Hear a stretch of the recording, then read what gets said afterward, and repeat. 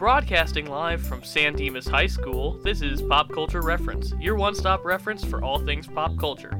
I'm your host, Garrett B. Strother, Esquire. I'm one of your other hosts, Seamus M. Connolly, Esquire. I don't have my own joke. I am here as well. I'm back, Ricardo. I don't have a middle name. The triumphant return of Ricardo Salgado, ladies and gentlemen. I am so glad to have the band back together. The boys are truly back in town, even though we are quite literally so far apart in different towns. We're very separate. Yes. Mm-hmm. What do you think, boys? Should we jump right into the good old news? Let's go right into news. And something that went up right after our podcast last Sunday was Christopher McQuarrie's first glimpse behind the scenes of the new Mission Impossible stunt. Oh, I didn't even know about this. You should look up the picture just to be familiar, and then there's also some leaked behind the scenes footage that I'm assuming was leaked by the studio to draw hype. Get that hype going. We already retweeted it from our Twitter account. It is a giant long ramp in a mountain range that Tom Cruise is going to ride a motorcycle off of and then pull a parachute. What? That seems like such a strange departure from some of the stunts that we've been seeing in these last few. I mean, I'm sure it's going to be absolutely, incredible to watch, him fling himself off the side of a mountain, but I'm looking at the photos right now. Oh my god. I need to look at this. It is a absolutely massive ramp. I'm looking at these pictures right now, and I have no clue how they're gonna... Oh my god. Is he gonna be undercover in, an Evel Knievel show? How is he gonna, get himself onto a motorcycle ramp off of a mountain? We always wonder how they're organically going to tie these stunts into the plot, and they're usually pretty good about it, I think. I think so too. I mean, the few that I have seen have really, so... I'm sure this is gonna just tickle my fancy whenever I do see it. You were talking about this last week, Garrett, of their bare bones process going into it, and you mentioned this crazy cruise ship quarantine plan that they had going on, and I would have bet any amount of money that the ship would have been the focal point of whatever big stunt this is gonna be, so I have been thoroughly proven wrong, and I'm a little disappointed that the cruise ship might not be as big of a part in this movie. Who knows, maybe he'll do a motorcycle jump off of a mountain, use the parachute to glide over to the cruise ship. Now that is what I'm talking about right there. I'm in for that. That's worth the price of admission. Up next, we've got some new standards that the Academy is putting on films that will be up for Oscar consideration. These will be implemented by 2024. So movies that are going to be nominated for Oscars have to meet 2 of these 4 diversity guidelines, which basically have to do with what percentage of people that worked on the film were marginalized groups, what the story of the film is dealing with, who the film is targeted at, and what the actual cast of the film's makeup looks like. Yeah, I saw these the other day, and I guess considering how many problems the Academy seems to have with recognition of a lot of these marginalized groups, it seems like maybe it's a good step forward to at least normalize it a little more in the industry, so, make it a little less of a mandate after a while and more of just the general practice of how it should be in the first place. Oscar So White really got to them. They're never gonna have that trend ever again. At least they're taking steps to make sure that they're not gonna go that way, even though they have been kind of fine with that for the majority of the Academy's existence. At the same time, a lot of the criticism targeted at these new guidelines are that they're essentially implementing guidelines that most major studio productions already follow. That's not to say that it isn't good to incentivize the film industry to diversify, but at the same time, it's kind of almost the Academy's we're not nominating movies that have diverse casts because they aren't being made, even though that's definitely not true. And that maybe the Academy needs to look just as much at what films are being nominated as opposed to the films that are in the nomination pool. Like you were saying, Garrett, there are definitely studios who were naturally doing this already just because it's a very normal feeling thing to do. But I think this is also the Academy's way of, like you said, Ricardo, the Oscar so white stuff is like, it got to them so bad that they're making sure it couldn't ever possibly happen again. It's like a threshold of normalcy that most people are already doing, that they're just kind of covering their own asses in a way that it seems like maybe it's still generally positive, but I don't know. It'll be very interesting to see where the Oscars go from here. There's not much to discuss about it, I don't think, especially until we see what kind of films are nominated under these guidelines. I'm sure there's a lot of angry people about this online. Yeah, Aren't there always about everything, though? Oh, you got involve me there. That's true, man, but you involve specifically race in anything, and specifically America, and people will find any weird reason to go against something that seems like it's generally a progressive move, so... In other news, we've got two-pronged Disney Plus Star Wars news. One, we didn't get a trailer this week, but we did have our first images from Mandalorian Season 2. Oh, yes. I get excited just looking at pictures of that stuff, man. Entertainment Weekly exclusives. Honestly, these photos look super staged, but we've got mostly the Mandalorian, Greef Karga, Cara Dune, Baby Yoda standing around looking cool. Moff Gideon, played by Giancarlo Esposito. We've got a close-up of him. A nifty shot of the Mandalorian on a speeder bike sporting his new jetpack that we saw at the end of last season. Yes. Oh, man. I do agree with you that it really does look like a photo shoot, but it's something, and I've been thirsting for new Mando stuff. I like how one of these images is just like a Tusken Raider. Yeah. Well, that's the thing. That's the last image. There's a Tusken Raider and a Bantha, which this is a good-looking confirms Bantha, man. It's like, looks like a big old puppet. Oh, yeah. Presumably that means Season 2 will be returning to Tatooine, which probably confirms that we're going to be seeing Boba Fett this season. Oh, yeah. Wasn't that a little bit of a rumor floating around anyway? The end of the Tatooine episode in Season 1, you have the mysterious oh, yes. pair of boots, the hidden figure there, with the sound of Boba Fett's spurs. So a lot of people thought that was Boba Fett at the time. If I remember correctly, the three of us were kind of skeptical that it was going to be Boba Fett, but the confirmation that Temuera Morrison is going to be in the new season kind of seems to point more that way now. Absolutely no problems with that. Having that brought back in with the expertise that the Mandalorian has with these characters, I'm more than excited to see how that'll even go in terms of their relationship together. I can only assume they're going to be enemies in a lot of ways. Especially because Boba Fett, of course, famously wears Mandalorian armor despite not being a Mandalorian. Yeah, I was thinking about that too. I didn't even know that. What? Mm-hmm. Well, yeah, but the Fetts are not Mandalorians. What is this cultural appropriation? This is horrible.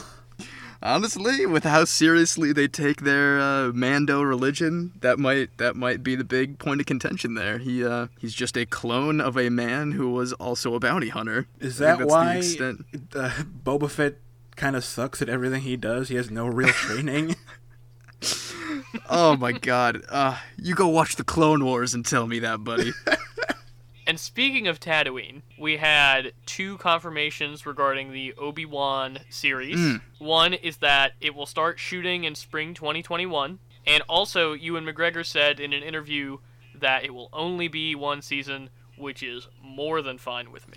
I was actually super happy to hear that. Originally, the whole feverish demands of the Star Wars community were give us a Ewan McGregor Obi-Wan movie, so I think that making it a limited series will keep it from being, stale after however many seasons they want to continue on. We have The Mandalorian for new weekly fun adventures for however long they want to do that, so I think limited series I'm more than happy with. Obi-Wan's story is pretty open and shut. There's not a lot left to tell there, I don't think, because most of his Clone Wars arcs were wrapped up, with the exception of his rivalry with Maul, which was then in Rebels, addressed later in Rebels. Right.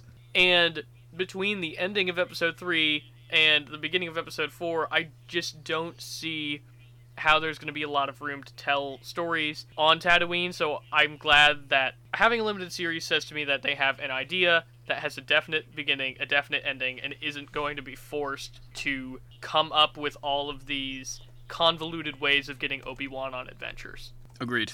Let's stick with our theme of sand. It's coarse and irritating. And gets everywhere, of course. Including all over our new Dune trailer. Yeah, wow. Yeah, I don't know anything about Dune. I've never read it. I've never seen any of the bajillion adaptations that have been done, but I'm excited to go into this. I really like Villeneuve as a director. 2049 was really good. Arrival's really good. You know, he's on a roll, and this new trailer looks nothing but impressive to me. I'm in the same boat as both of you of just like, I know the name in legend. I know that it has ties to the production of the original Alien. I know that it's like considered like the Lord of the Rings of like sci-fi novels, because I don't know what year it was actually written, but I know it was a while back before a lot of these sci-fi concepts were widely used. But that trailer got me like chills, man. I recognize so many impressive faces that are in that cast. Everything just looks like absolute chaotic sci-fi badassery. I might even try to get my hands on a copy of the book before this movie comes out and do a little source material research. That'd be fun. We could do a book club, Seamus. Oh, a little book club? I like that idea. The only other thing I know is that I'm not sure if it is an actual reference in Beetlejuice, but Beetlejuice's hatred of sandworms, is that anything to do with actual Dune? I don't know. Go ahead and say they're in the same universe. I'm going to go ahead and say Beetlejuice confirmed for Dune. Michael Keaton. Imagine. He'll get the "and" credit. Oh, I can just because I love that movie so much, and I'm honestly very recently so excited for Dune, so if they just want to crank it up to 11, get Michael Keaton on the horn. In the background, if you look real close, you can see Michael Keaton riding a sandworm. Oh, beautiful. Perfect. Wait, when does it come out again? December 18th. I bet you that will change. I hope it does. For as impressive as it looks, it feels like it's a theater experience, you know.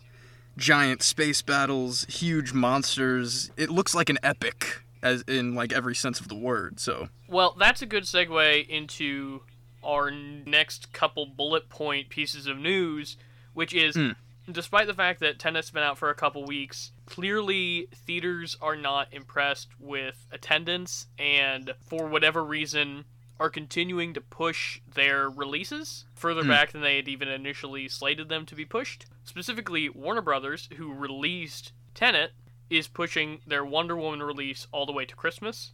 Candyman, the Nia DaCosta horror film, is moving to 2021 at some point. They haven't set a firm release date yet. And then Antebellum is actually going straight to on-demand. It's not going to be in theaters anymore. As much as I love the theater, I think that's going to be the new trend over here. It's just pushed until it's impossible to push and then just plopped on the highest bidder streaming service. I'm all for it. I mean, you heard what Fauci said this week about he doesn't think it's going to be safe to return to movie theaters until a year after an effective vaccine is distributed. Yeah, I think he said at earliest, like late 2021, which, God, that feels like a million years from now. Mm-hmm.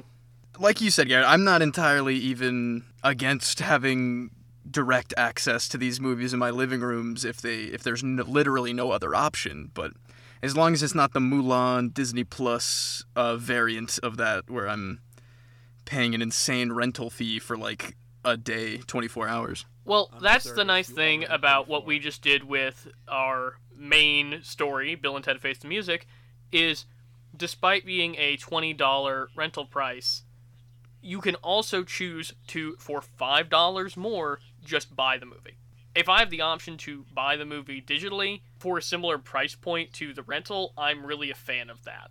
And I think that's what a lot of the in-theater rentals or premium rentals or whatever they've decided to call themselves releases went to. That model pretty soon after these things started coming out was you could purchase them for a similar price point to your rental fee. at least you can rewatch that whenever you really want to, spread it around, show it with other friends. I feel like as long as it doesn't get a little more, like I said, Disney Plus a little greedy on the minimum time of rental, I think I'll still shell out decent money for an actually, a good movie that I want to see, like Dune or something. 100%. Yeah, I'd be willing to do more expensive rentals. I'd be willing to purchase movies if I'm really excited about them, like we did with Bill and Ted. In other news, real quick, you guys said you didn't know about the whole Ray Fisher Justice League thing? No clue. Yeah, I'm not even sure what you mean by that. Oh, back in July, like Ray Fisher, the cyborg from Justice League, he called out Joss Whedon for gross, abusive, unprofessional, and completely unacceptable behavior on set. Whoa. When did this happen? Back in July, Fisher came out and said, I think on Twitter or something. And now there's a Warner Media investigation, and they're looking into Holy Joss crap. Whedon, Jeff Johns, and John Berg. Wow. I had no Holy idea. moly. The quote from Fisher is, I believe this investigation will show that Jeff Johns, Joss Whedon, and John Berg, among others, grossly abused their power during the uncertainty of AT&T's merger with Time Warner. Fascinating. He's not holding back. He publicly said, the president of DC or something contacted him and was like, we'll get Whedon if you could just lay off Jeff Johns a little bit. And he was like, wow. And he was like, That's no, what you I'm want. not doing that.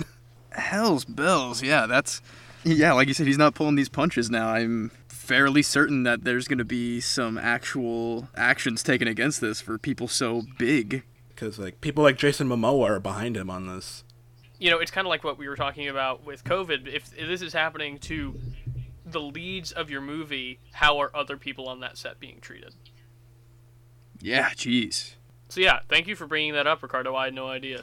Yeah, let's keep an eye on this one in the coming weeks to see how it's handled, or the coming however long it takes. I'm sure this will be in the news till it gets settled in some kind of way. In other TV news, something that I thought was long gone, or at least had been pushed to the recesses of pop culture. It has been confirmed by AMC that The Walking Dead will be ending in 2022 after its 11th season. Wow. Talk about Walking Dead. Jeez. I haven't enjoyed that show since, I think I watched till the start of season 7, maybe. I don't think I've liked that show Whoa, since you season hung on 3. there, Seamus. Oh man, I don't even know why. I love the books. The video games are something special. The Telltale video games. Oh, those are great games, yeah. Oh, love them. But the show, gosh, this is all possible, maybe spoilers for stuff that happens. I truly have no idea. For the four of you that are still watching The Walking Dead. Yeah, right. If you're watching The Walking Dead, maybe skip ahead or something. But as far as I knew, Andrew Lincoln was getting his own trilogy of Rick Grimes movies. Yes, there were supposed to be those Walking Dead movies. We talked about on the podcast, even.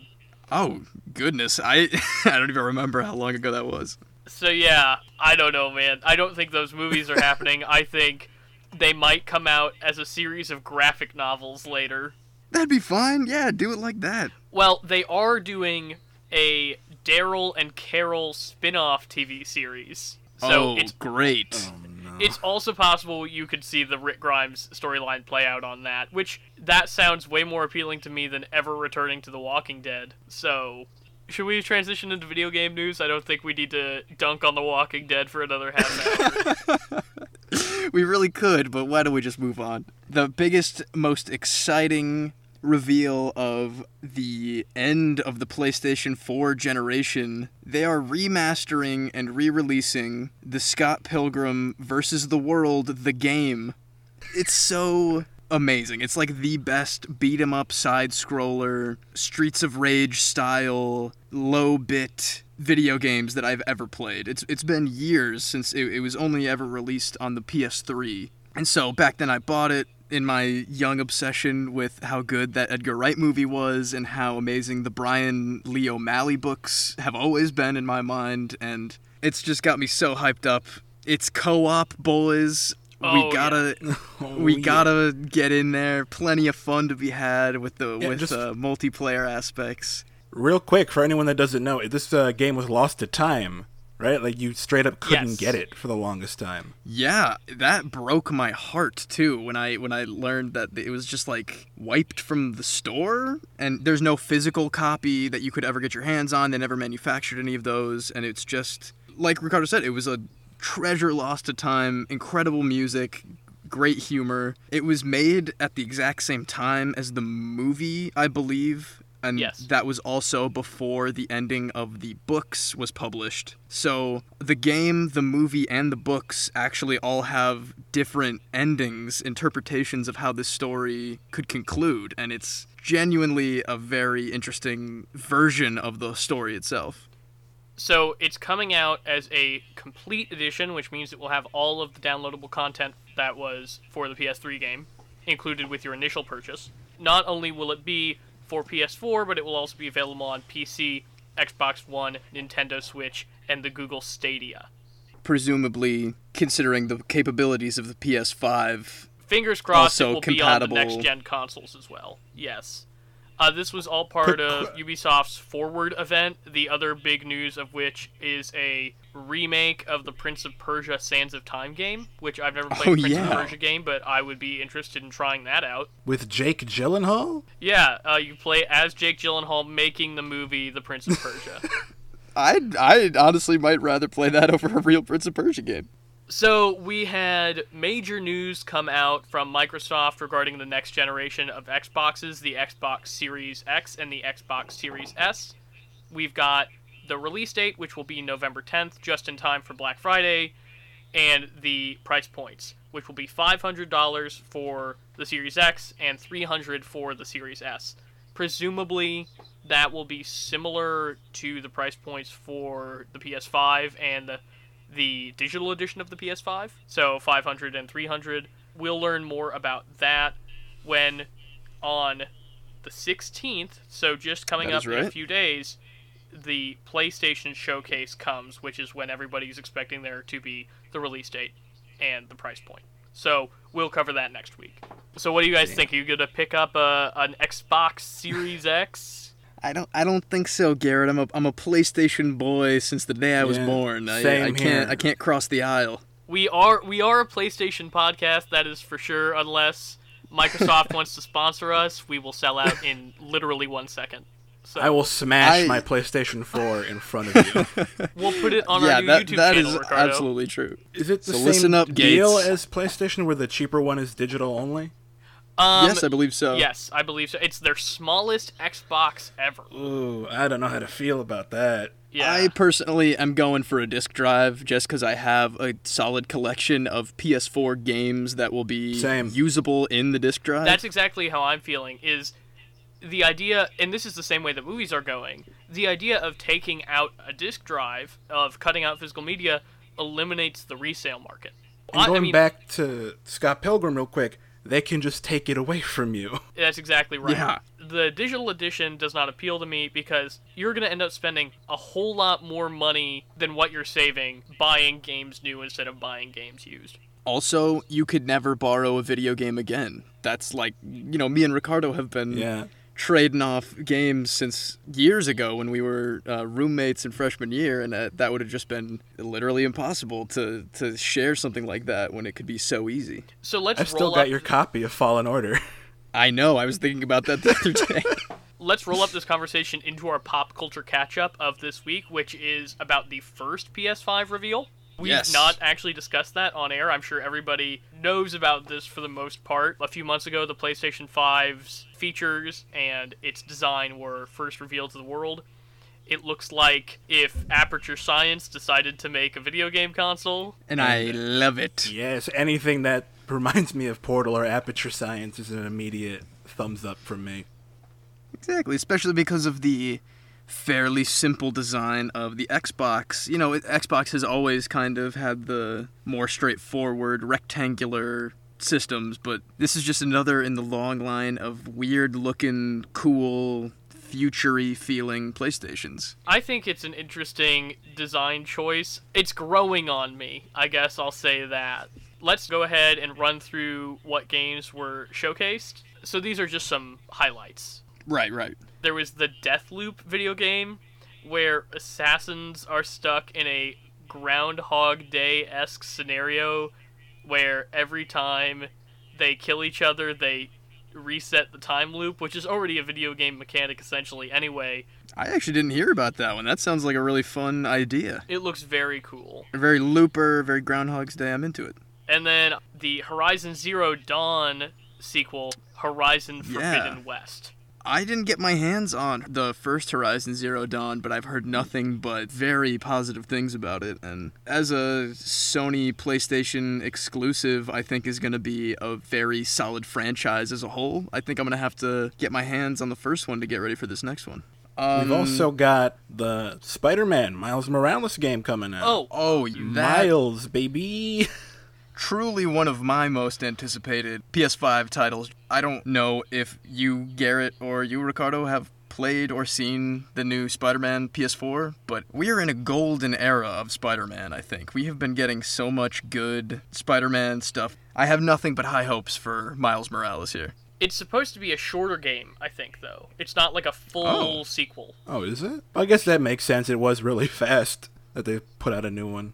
It's similar to Uncharted: The Lost Legacy, acting more as a spin-off than a fully fledged sequel. Gotcha. Okay, so there's been a lot of rumors of a $70 price point for new games. Hopefully Miles Morales gets spared that whopping price tag. That's what I'm talking about, the resale market, baby. The resale market is our best friend. God.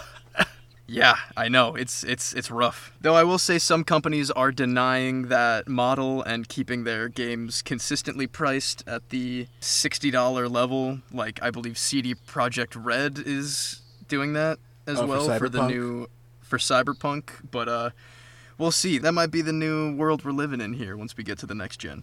Shames, remind me, who's in Cyberpunk again?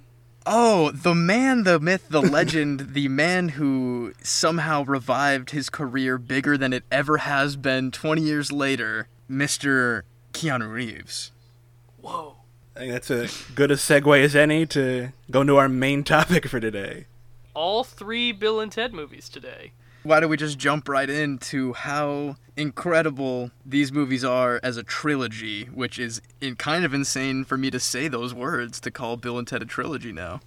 So let's start off, kind of work our way through, talk about the first 2. I think we're just going to mark spoilers for Bill and Ted 1 and Bill and Ted 2 right off the bat. If you want to jump ahead to when we start talking about Face the Music, I'll put in a time code for that. We'll do a non-spoiler, then a spoiler talk for Face the Music. Sounds good. We've mentioned them on the podcast a plethora of times, but they really are classics. They are some of the first movies that we watched together, the 3 of us. Yeah, that's true. They hold a special place in my heart. They're dumb, and they're weird, and I love every second of them. Like, they are pretty stupid, but they're just so likable. They're just such a fun time. For all intents and purposes, 2 high school morons who just get a time machine to save the universe. It seems like almost a half-assed idea altogether, but it's charming. They're dummies. Yeah. They just kind of stumble through so much fun stuff. They never get annoying. They're always endearing. Oh man, that really does depend on who you ask, but I personally agree. I watched these movies with my girlfriend Kara, and she was ready to blow her brains out if she heard them speak in unison one more time. Like, by the 3rd movie, she was not having it. I could almost describe it as just pure entertainment. It's like engaging and completely aloof at the same time. The simplicity of Bill and Ted 1, its premise is brilliant and really a lot of fun. It is not something you can think about or take seriously in any capacity.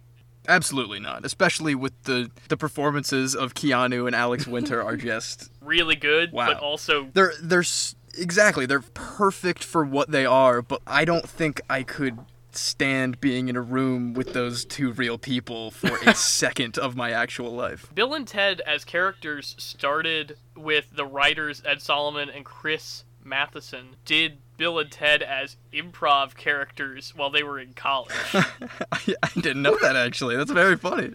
And they're actually in all 3 films. In the first movie, they are the Ziggy Piggy waiters. In the second movie, they are the 2 men at Missy's seance. And, oh wow, light spoiler for Face the Music, in the 3rd movie, they are the demons that give Bill and Ted directions. Oh, no way. That is hilarious. I had no idea. That's very fun. Real quick, kind of a side thing, but did the whole Missy thing weird anyone else out for a bit? I think that is one of my favorite jokes of these movies is the Missy stuff. It's also, except for the regrettable overuse of fag throughout the first two films. Oh, yeah, jeez. I almost forgot about that. It is definitely the joke that has dated the most these movies. Not just because Missy's dated the most, but, but it just would never fly a few years later. Oh, no. It starts off really weird, but I like what they do with that joke, where they just make it weirder and dumber, where she eventually ends up just dating everybody and she's everybody's mom. Just the mistake of mom it makes me laugh every time. It may maybe not a doable Which leads joke into one of my favorite jokes, where Sigmund Freud's like, "Would you like a seat on the chair?" It's like, "No, man, I've just got a minor edible problem." Yeah. Oh man, we should probably just get into the time travel of it all, huh? Really, the thing that is so impressive about the first Bill and Ted is how much fun they are having with every single historical figure that they encounter. Yeah. Billy the Kid is an obvious standout just because he's really into time travel immediately. Yeah, he doesn't really question it too much, does he? And I love the bromance between him and Socrates. Yes. Oh, yes, they are a great pair. I watched this movie with my sister, and she was shipping those two the entire time. Well, there's the whole sequence where Bill and Ted first see the princesses. I had never really noticed Socrates and Billy the Kid are playing catch in the background. Yeah. Yeah. Once I noticed it, that was all I could focus on, was just them playing football in the background. Just hanging out. Our favorite henchman, crony actor, Al Long, makes the wonderful appearance as Genghis Khan. He's honestly the best in everything he's in, but going back, rewatching any 80s, 90s movie, you will find him and you will realize that he has been one of your favorite characters accidentally without even realizing. He's great in this, too. I mean, come on. What can you even say about his mall rampage? Rampaging the now-defunct Oshman's Sporting Goods. Yeah. Oh, that joke played really well, didn't it, boys? We definitely got what that meant. Yeah, totally. It's Socrates, Billy the Kid, Joan of Arc, Sigmund Freud, Joan of Arc. Freud with all of his phallic everything. Oh, yeah. I had never caught the sequence when they're cleaning the house, when he puts the vacuum up to his mouth. You missed that? I love that part. I feel like we're missing somebody. Napoleon. There it is, the Ziggy Piggy Napoleon. himself. Water Park Adventures. The water park is such a goofy, fun part in his weird old French underwear going blasting out those water slides is hilarious. I think it's definitely one of the highlights of the movie for me, just because it's like a weird little short isolated from the rest of the movie. He's having his own fun time with the brothers, right? With Deacon. Yeah. With Deacon. brother Deacon. I felt stupid because it took me way too long to realize the name of the water park was Waterloo and how that connects back to Napoleon. Well, it's also brilliant because earlier when they're in the Old West, Ted, in an effort to fend off some would-be bandits, offers them free passes to Waterloo Amusement Park. Oh, yeah. For as dumb as it is, it's kind of genius in a lot of ways. Oh, it is absolutely like Arrested Development. It's how can it be the dumbest in the smartest way? And man, does it hit so many of those marks. God. Also, similar to Arrested Development, we're just packed with jokes. Just wall to wall. There's joke after joke. Audible jokes. There's visual jokes, like you said with Sigmund Freud and like his corn dog at the mall. All really good stuff. Of course, culminating in the greatest history report of all time: San Dimas High School football rules. That part always make me laugh, but no joke, when Bill and Ted get to their actual report, it's chills. It's the triumph you feel in your chest. It's the best. I love it. It's a lot longer than I remember it being, I will say that. Yeah, that is true. It does feel like it's extended, but they had to really highlight everybody's, all these historical figures, what they could do. And inversely, the concert at the end of Bogus Journey felt a lot shorter to me than I remember it being. That's fair. Also, personally, the credits of Bogus Journey kind of bleed into the concert for me. That's true. In a lot of ways, because of all the fun shenanigans they have with the stills and the music. That song is still stuck in my head. The God Gave Rock and Roll to You. God Gave Rock and Roll to You. Kiss, the best baby. Kiss song, yeah. Straight up. So yeah, let's talk about Bogus Journey, a sequel to a popular time travel film that features almost no time travel. Now, I was exposed to Bill and Ted first through Bogus Journey when I was quite young. It was playing in a friend's house in a room with nobody in it.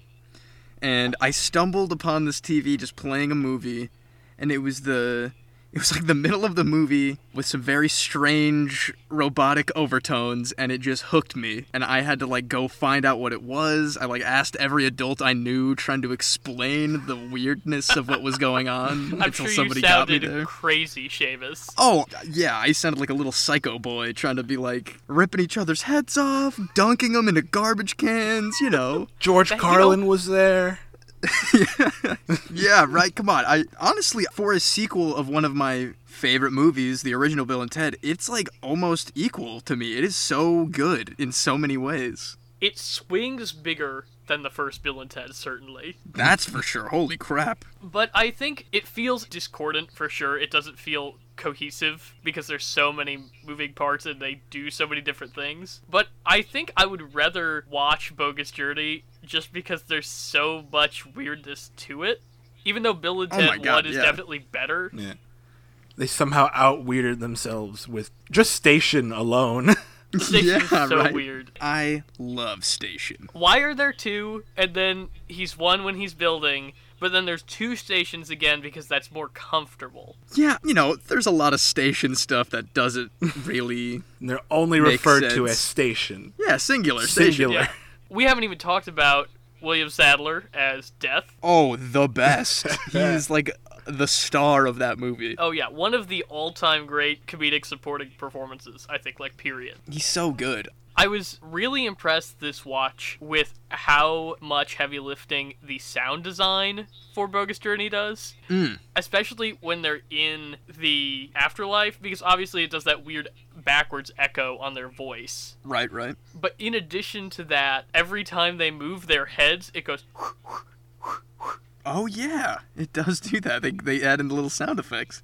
The guitar riffs from the air guitar that they play a lot more specifically match their hand movements, which is weird. And I also love it when they give every character their own specialized air guitar. So Ted's dad has his like mandolin. Yeah, I did notice that. I thought that was really funny. Very fun. And Death's is more bassy, because obviously Death plays the bass. All the Death stuff in general, I think, is fantastic. I especially love the, initial introduction with all the games. I guess that's not the initial introduction after they wedgie the god of death. I'm sorry, I think you mean they Melvin Seamus. Melvin. Can't believe we just Melvin Death. Another absolutely stupid way to deal with something like this, but it's great. Come on. Evil Bill and Ted are so evil. Again, it's like an idiot's idea of what evil is. It's not actually evil. It's just like... They're like spitting on their corpses is like, take that.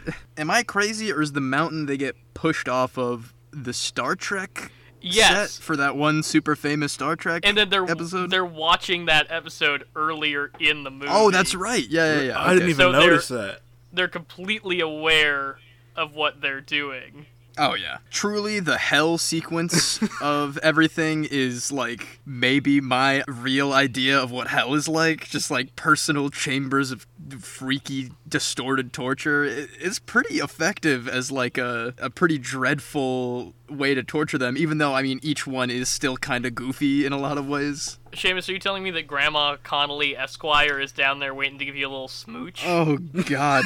With those nasty teeth just caked in whatever, it would be the worst. You know who that is, who plays Grandma Preston. Is she the Where's the Beef lady? No, it's Alex Winter. Really? Yeah. That's hilarious. I didn't know that. That's so funny. They were originally going to hire an old woman to do it, and then he was like, I want to do it. That's so funny that he volunteered. from this new Bill and Ted, I hope that he kind of dips his toes back into acting a little more. I mean, I'm sure he's fantastic behind the camera as well, but I like his performances. I don't know what to say. No, he's just a likable guy. Truly, yeah. And he looks really good in a tank top. I'm not afraid to say it, Seamus. I'm not afraid to agree with you, Garrett. Or not tank top. The words I meant were... That he wears crop top. for crop top, yeah. Weirdly enough, that's what I was thinking too. Little half shirt. I like how consistent the time travel rules in Bogus Journey are. They're very consistent also with the time travel rules from Excellent Adventure. But the idea of having to, like, go in after you're done accomplishing the thing that you need to accomplish to place the things go back and, that you need to accomplish them. It's kind of BS in a lot of ways, but it's so funny. Just like... They set that up with the dad's keys, right? Isn't that the first? And then ultimately a truly satisfying climax at this Battle of the Bands at the end. Mm-hmm. And we get, like we said, such a kick-ass rock and roll song.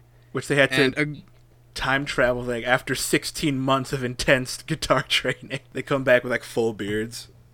That's right. I almost glossed over the introduction of Little Bill and Little Ted, the babies they had with the princesses in their long training session. Also, everything in the credits sequence of hearing this amazing Kiss song with, like, the history of Wild Stallions playing out in, like, headlines around the world. Yeah. Death going solo and them selling out all this stuff, doing all these amazing Wild Stallions goals all throughout their things. Well, let's start talking about Face the Music. That's a good idea. I really like the way that the world of Face the Music still honors all of the end credit newspapers from Bogus Journey. Yes. That they didn't have to go back on any of that. And the fact that the first 20 seconds of the movie tell you what the end credits of Bogus Journey tell you. Yeah, pretty much. It was nice to see that they were keeping it as consistent as they possibly could with their own material. I enjoyed Face the Music. It was not the best Bill and Ted movie, by which I mean it was the worst Bill and Ted movie. Yeah, you know. But it was very interesting to me, and it was something that I simultaneously admired and was frustrated by, it is a legacy sequel that really has very little fan service. I'm not against that. I feel like, there were a couple really specific fun references here and there, but they could have given it a little dash more, I could have gone for a couple more character references. I really wish there had been more air guitar. I was very frustrated with the lack of air guitar. For the most part, the writing did a really good job of balancing these are characters that now need to be grown men that we take seriously and live in 2020, but also they still need to be Bill and Ted. I think they walked that line really well for the most part. They did such a good job writing them that I was disappointed that they didn't have more air guitar. I thought Samara Weaving and Bridget Lundy Payne, who played Bill and Ted's daughters, did a good job. I felt like their writing did not feel like it super differentiated them into two characters. It kind of felt like in the original two movies, like Ted was kind of like the dumber one. Yeah, absolutely. Yeah, so I can see what you mean where like Little Bill and Little Ted do kind of feel like the same person. That being said, they're still fun to watch, I think. I was very entertained by them. I thought they were charismatic. I think we're all kind of in agreement with that one. Should we jump into spoilers? I'd love to get into the nitty-gritty because there's so many... Yeah, let's give some final thoughts. Bill and Ted Face the Music is a good time. It is a nice follow-up to the first two films. It has a good message. It's maybe worth waiting until it's on HBO or Hulu or whatever it's going to end up on. Yeah, I think I'll agree with that. I think, like you were touching on before, if you were to rank the three movies, it would definitely be in the third place. But that in no way, to me, means that it is not a very fun time if you're a classic Bill and Ted fan. I feel like it's about on par with the first two. I had a lot of fun with this one. I just, like, the performances were charming, and like I've said before, I watched this with, like, my brother and sister who'd never seen a Bill and Ted movie before. I showed them the first two, and they were digging it. They've been liking the progression of the three movies. All right, I think let's go into spoilers. Robots from the future. That's what I want to talk. The Terminator? Kevin... Excuse me. I don't know what it was. Dennis Caleb McCoy. Dennis Caleb McCoy. I loved him. Every time he spoke, I just couldn't help but laugh. he's a similar role to Death in this movie, but I feel like he doesn't really join the team until the third act. Or, like, he doesn't even start exhibiting his less Terminator-y feelings until the third act.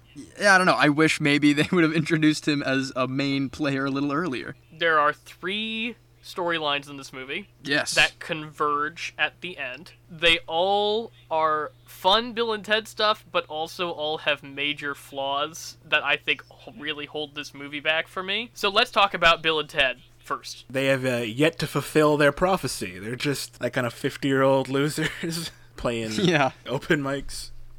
I really liked the whole wedding intro. I liked that Missy's marrying Deacon now. Oh, yes. See, to me, that was a great fan service-y start, at the very least, just to have the Missy stuff right at the top. Absolutely. I was digging their song at the beginning. Yeah. My problems start coming with their storyline when they actually start time traveling. Well, first of all, I think any movie that gives, especially on this scale, such a short deadline for the characters to fulfill automatically feels less substantial for some reason. Because, you know, in the first couple movies, they take place over multiple days. And the idea that, like, the third Bill and Ted adventure takes place in an afternoon feels a little like, oh yeah, this is the tacked on third one. I don't think you're wrong there. I feel like, to set it up a little bit, they go to the future with Kristen Schaal, God bless her soul. Who is now the daughter of George Carlin. Yes. And we knew that Rufus had kids because he has Bill and Ted sign things for his kids. That's right. So that's a nice little thing there. I don't know if she really felt like Rufus at all, was kind of my... Nah, I mean... Yeah, not really, but...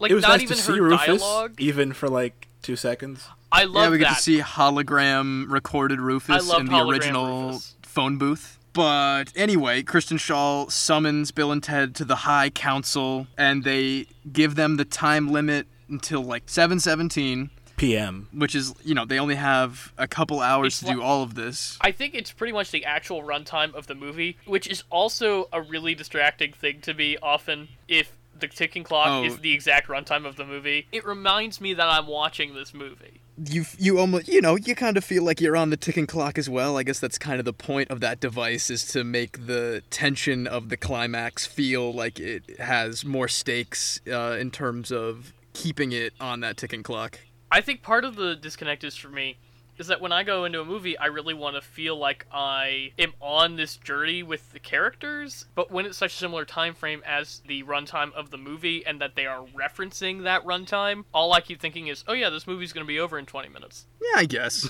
But the universe would be ending in 20 minutes, you know? It's all a thing. Then that means I know Bill and Ted are going to save the universe in 20 minutes. I kind of get what you're saying with that. I liked the concept of them going to visit the other Us's. Right, yeah. And I think this is the other problem with giving Bill and Ted such a short time frame, is that idea becomes the entire crux of their storyline. Yeah, as the different time jumps to visit themselves, looking to steal their own song. Like, really save their marriage. Right. It would have been really nice if the midpoint event was them going to hell, because another major complaint for me is that there was not enough death in this movie. Oh yeah, man, I totally agree. Dovetailed with their story is the story of Elizabeth and Joanna going on their own time travel adventure. With their future selves. Which I thought we were going to get some kind of reveal or payoff with the future selves. Yeah, that... We were at least going to see a little bit of it. Yeah, right? Like, they're in the background for a good portion of a lot of these very integral scenes. You know, skipping ahead a little bit, they actually get their time machine from the main Bill and Ted that are coming around. Which I really like that. I like that. Yeah, I like that too, because that sets up for getting their way to hell and all that. But like you said, that made it seem like we were going to see that half of the adventure. And I liked that Elizabeth and Joanna were actual characters in this movie. Right, A lot more than they've ever been before. Yeah. What happened to the original actors? Because they change every movie. The fact that it doesn't matter because they aren't characters. They're there to be the princesses. But yeah, I wish there had been more of a story with them.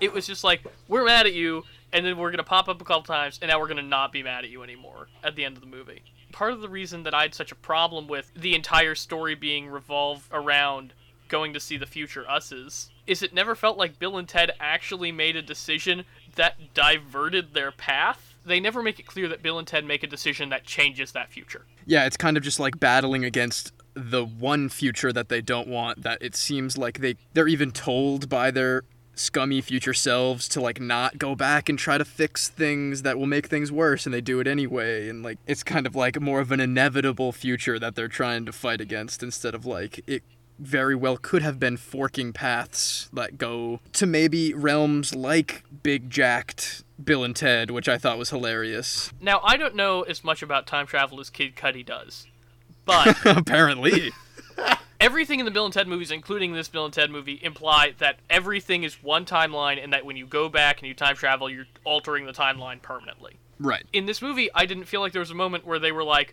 oh, this decision that we're making right now is what's going to alter the timeline to keep us from losing our wives and becoming losers. Besides the one part at Dave Grohl's house where they put buckets on their heads to confuse their future selves, which I thought was also hilarious. That's a really that's a really good joke, and I just wish I just wish there had been more of a journey for Bill and Ted to go on. Honestly, that part of the movie felt like a TV movie to me, which made me really glad that we had the Little Bill and Little Ted journey, which is great. It's almost the marriage of the concept of the first Bill and Ted with historical figures and time travel, and the second Bill and Ted, which is more focused on them as musicians and trying to overcome their own kind of musical destiny or whatever. It's very fun. Now, who do they get for their band again? It's like Jimi Hendrix and Louis Armstrong, Mozart, the Chinese legend of Ling Lun, the flutist, and then a caveman who is supposedly the most legendary drummer in human history. Yes. I really enjoyed that part.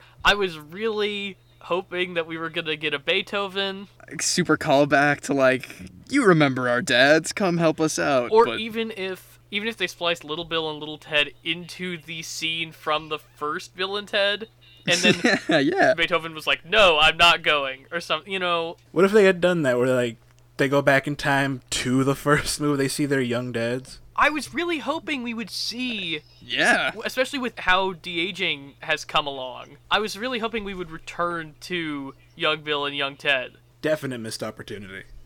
In my notes, the only two specific references that I found and wrote down, Kid Cudi's station callback, which is great, got me hyped up. That was very fun. The other one that I noticed that I thought was very fun is that when they do meet up with Death in the afterworld, on his shelf in the background, he has Battleship on the shelf. I saw that myself. Yeah. The memories he holds. There were a few other things. There was the Circle K billboard in the background at the end. Oh, I didn't notice that. I also want to say, when they're presented with the wall of instruments in the future, a pair of the guitars are the future guitars that they use in the second movie? There's those guitars, and there's the guitars that Rufus brings them at the end of the first movie. Right. Yes. So they have multiple sets of Bill and Ted's old guitars in the future. And then I liked the idea of Little Bill and Little Ted being the ones to write the song. I thought that was gret. I kind of saw that coming. Yeah, obviously. Preston Logan, but I still thought it was a very good way to go about it. But I wish that those characters had felt more like specific characters to me, and that I'd gotten to know them a little bit more on their journey. Because I liked the journey they went on, but I didn't feel like I learned too much about them on it. Mm-hmm. It felt like they were just like female clones of their dads, when maybe it should have been more like what a modern Bill and Ted would be like today. Like, they don't feel like they grew up in this time period. Also, this movie has no falling action. It's that it really just cut off, doesn't it? Actually, I was like, oh, the movie's over now, I guess. I had the same reactions. Oh, I guess that's the end of the movie. This is presumably the last installment of the Bill and Ted franchise. I want to see what are the characters' daily lives now. I want to see Bill and Ted being good husbands. I want to see what the girls are doing. I want to see what Death is doing. I liked the message of the movie, which is the idea that what if everybody in the world was part of the song. It's a little trite, and it's a little rushed. But, you know, it was a good time. Yeah, I think it fits well enough with, like, Bill and Ted silliness. I think there were some missed opportunities for some really good follow-ups to the first two films. So yeah, I think that wraps us up for our most excellent interpretation of the Bill and Ted trilogy. Alright, Ricardo, it's time for our pop culture reference of the episode, which actually ties in with our main segment, Bill and Ted's Face the Music. Or just Bill and Ted Face the Music. It feels weird to not say Bill and Ted Possessive, you know? Oh yeah, this is the one that doesn't do that. In Bill and Ted Face the Music, light spoilers, during some time travel shenanigans, we get to see Jimi Hendrix playing the Odeon Theater in 1967. This is actually a really big moment in Jimi Hendrix's career. It's the moment that he was put on the map as a great musician of the era. It was a concert that was in attendance by every superstar that you can imagine, both of that time and the future. Ricardo, you're not even going to believe what I'm about to tell you. You're going to give me some big names? In the audience that night to see Jimi Hendrix perform and have their minds blown by his outstanding guitar performance, you had Eric Clapton, John Lennon, Paul McCartney, Pete Townsend, Mick Jagger, Freddie Mercury, and David Bowie. Oh my god. Those are all insane. Huge names. And you can still go to that Odeon in London. It's a movie theater now, but you could go check it out. You can sit where they stood. So whenever you hear people talk about Jimi Hendrix playing the Odeon, that is the cultural event that they're referring to, which was the starting point of Jimi Hendrix's career, essentially. Did not know that. This has been educational for me. You learn something new every day, Ricardo. Let's move on to our Save the Rec Centers for the episode. Mine, Save the Rec Center this week puts an extra emphasis on save, because mine is, I've brought this up so many times, Infinity Train on HBO Max, which is in very great danger of being canceled if it doesn't get more views. It's just so good. It's brilliant and dark themes with aimed at a mature audience. It might be one of the best things that Cartoon Network as a studio has ever put out. Each season is under 2 hours, so you can easily binge the whole thing in maybe a day or two. You've been hyping up this one for a while, so I'm definitely gonna have to check it out, Ricardo, especially to help with the cause, you know. My Save the Rec Center is actually several months old, but we haven't been able to podcast in so long that I'm able to plug it. One of the few movies released in 2020 that I've actually seen is Netflix's The Half of It, one of Netflix's cute little teen rom-coms that they churn out like they're nothing. Mm-hmm. But it's a cute little queer twist on Cyrano de Bergerac, where a introverted girl who doesn't have any friends at her school is recruited because she's a good writer by one of the football jocks to write the girl he has a crush on love letters. The twist: our little introvert friend has a crush on her too. Ain't that a classic setup? It's really cute. Annie and I watched it on a Zoom date, you know. It was a good time. It's not a perfect movie. It's a lot better than most of the movies that Netflix puts out, that's for sure. I think that about wraps us up for the latest episode of Pop Culture Reference. If you want to reach the show, you can tweet us at @PCR_podcast. That's also the @ to follow us on Instagram. We have a YouTube channel now where we're not only posting our full episodes, but we're quickly going to be posting what are called pop culture recaps, a quick way for you to catch up on any of the content that you're looking to start again. So if you need recaps on Marvel movies, seasons of television that you're looking on picking back up, we're going to have a place for you to go and get a quick 5 to 10 minute recap of what you missed from the previous installments. That's going to be Pop Culture Recaps at our YouTube channel, Pop Culture Reference. Thank you so much for tuning in. Catch you later, dudes! Be excellent to each other. And party on, dudes.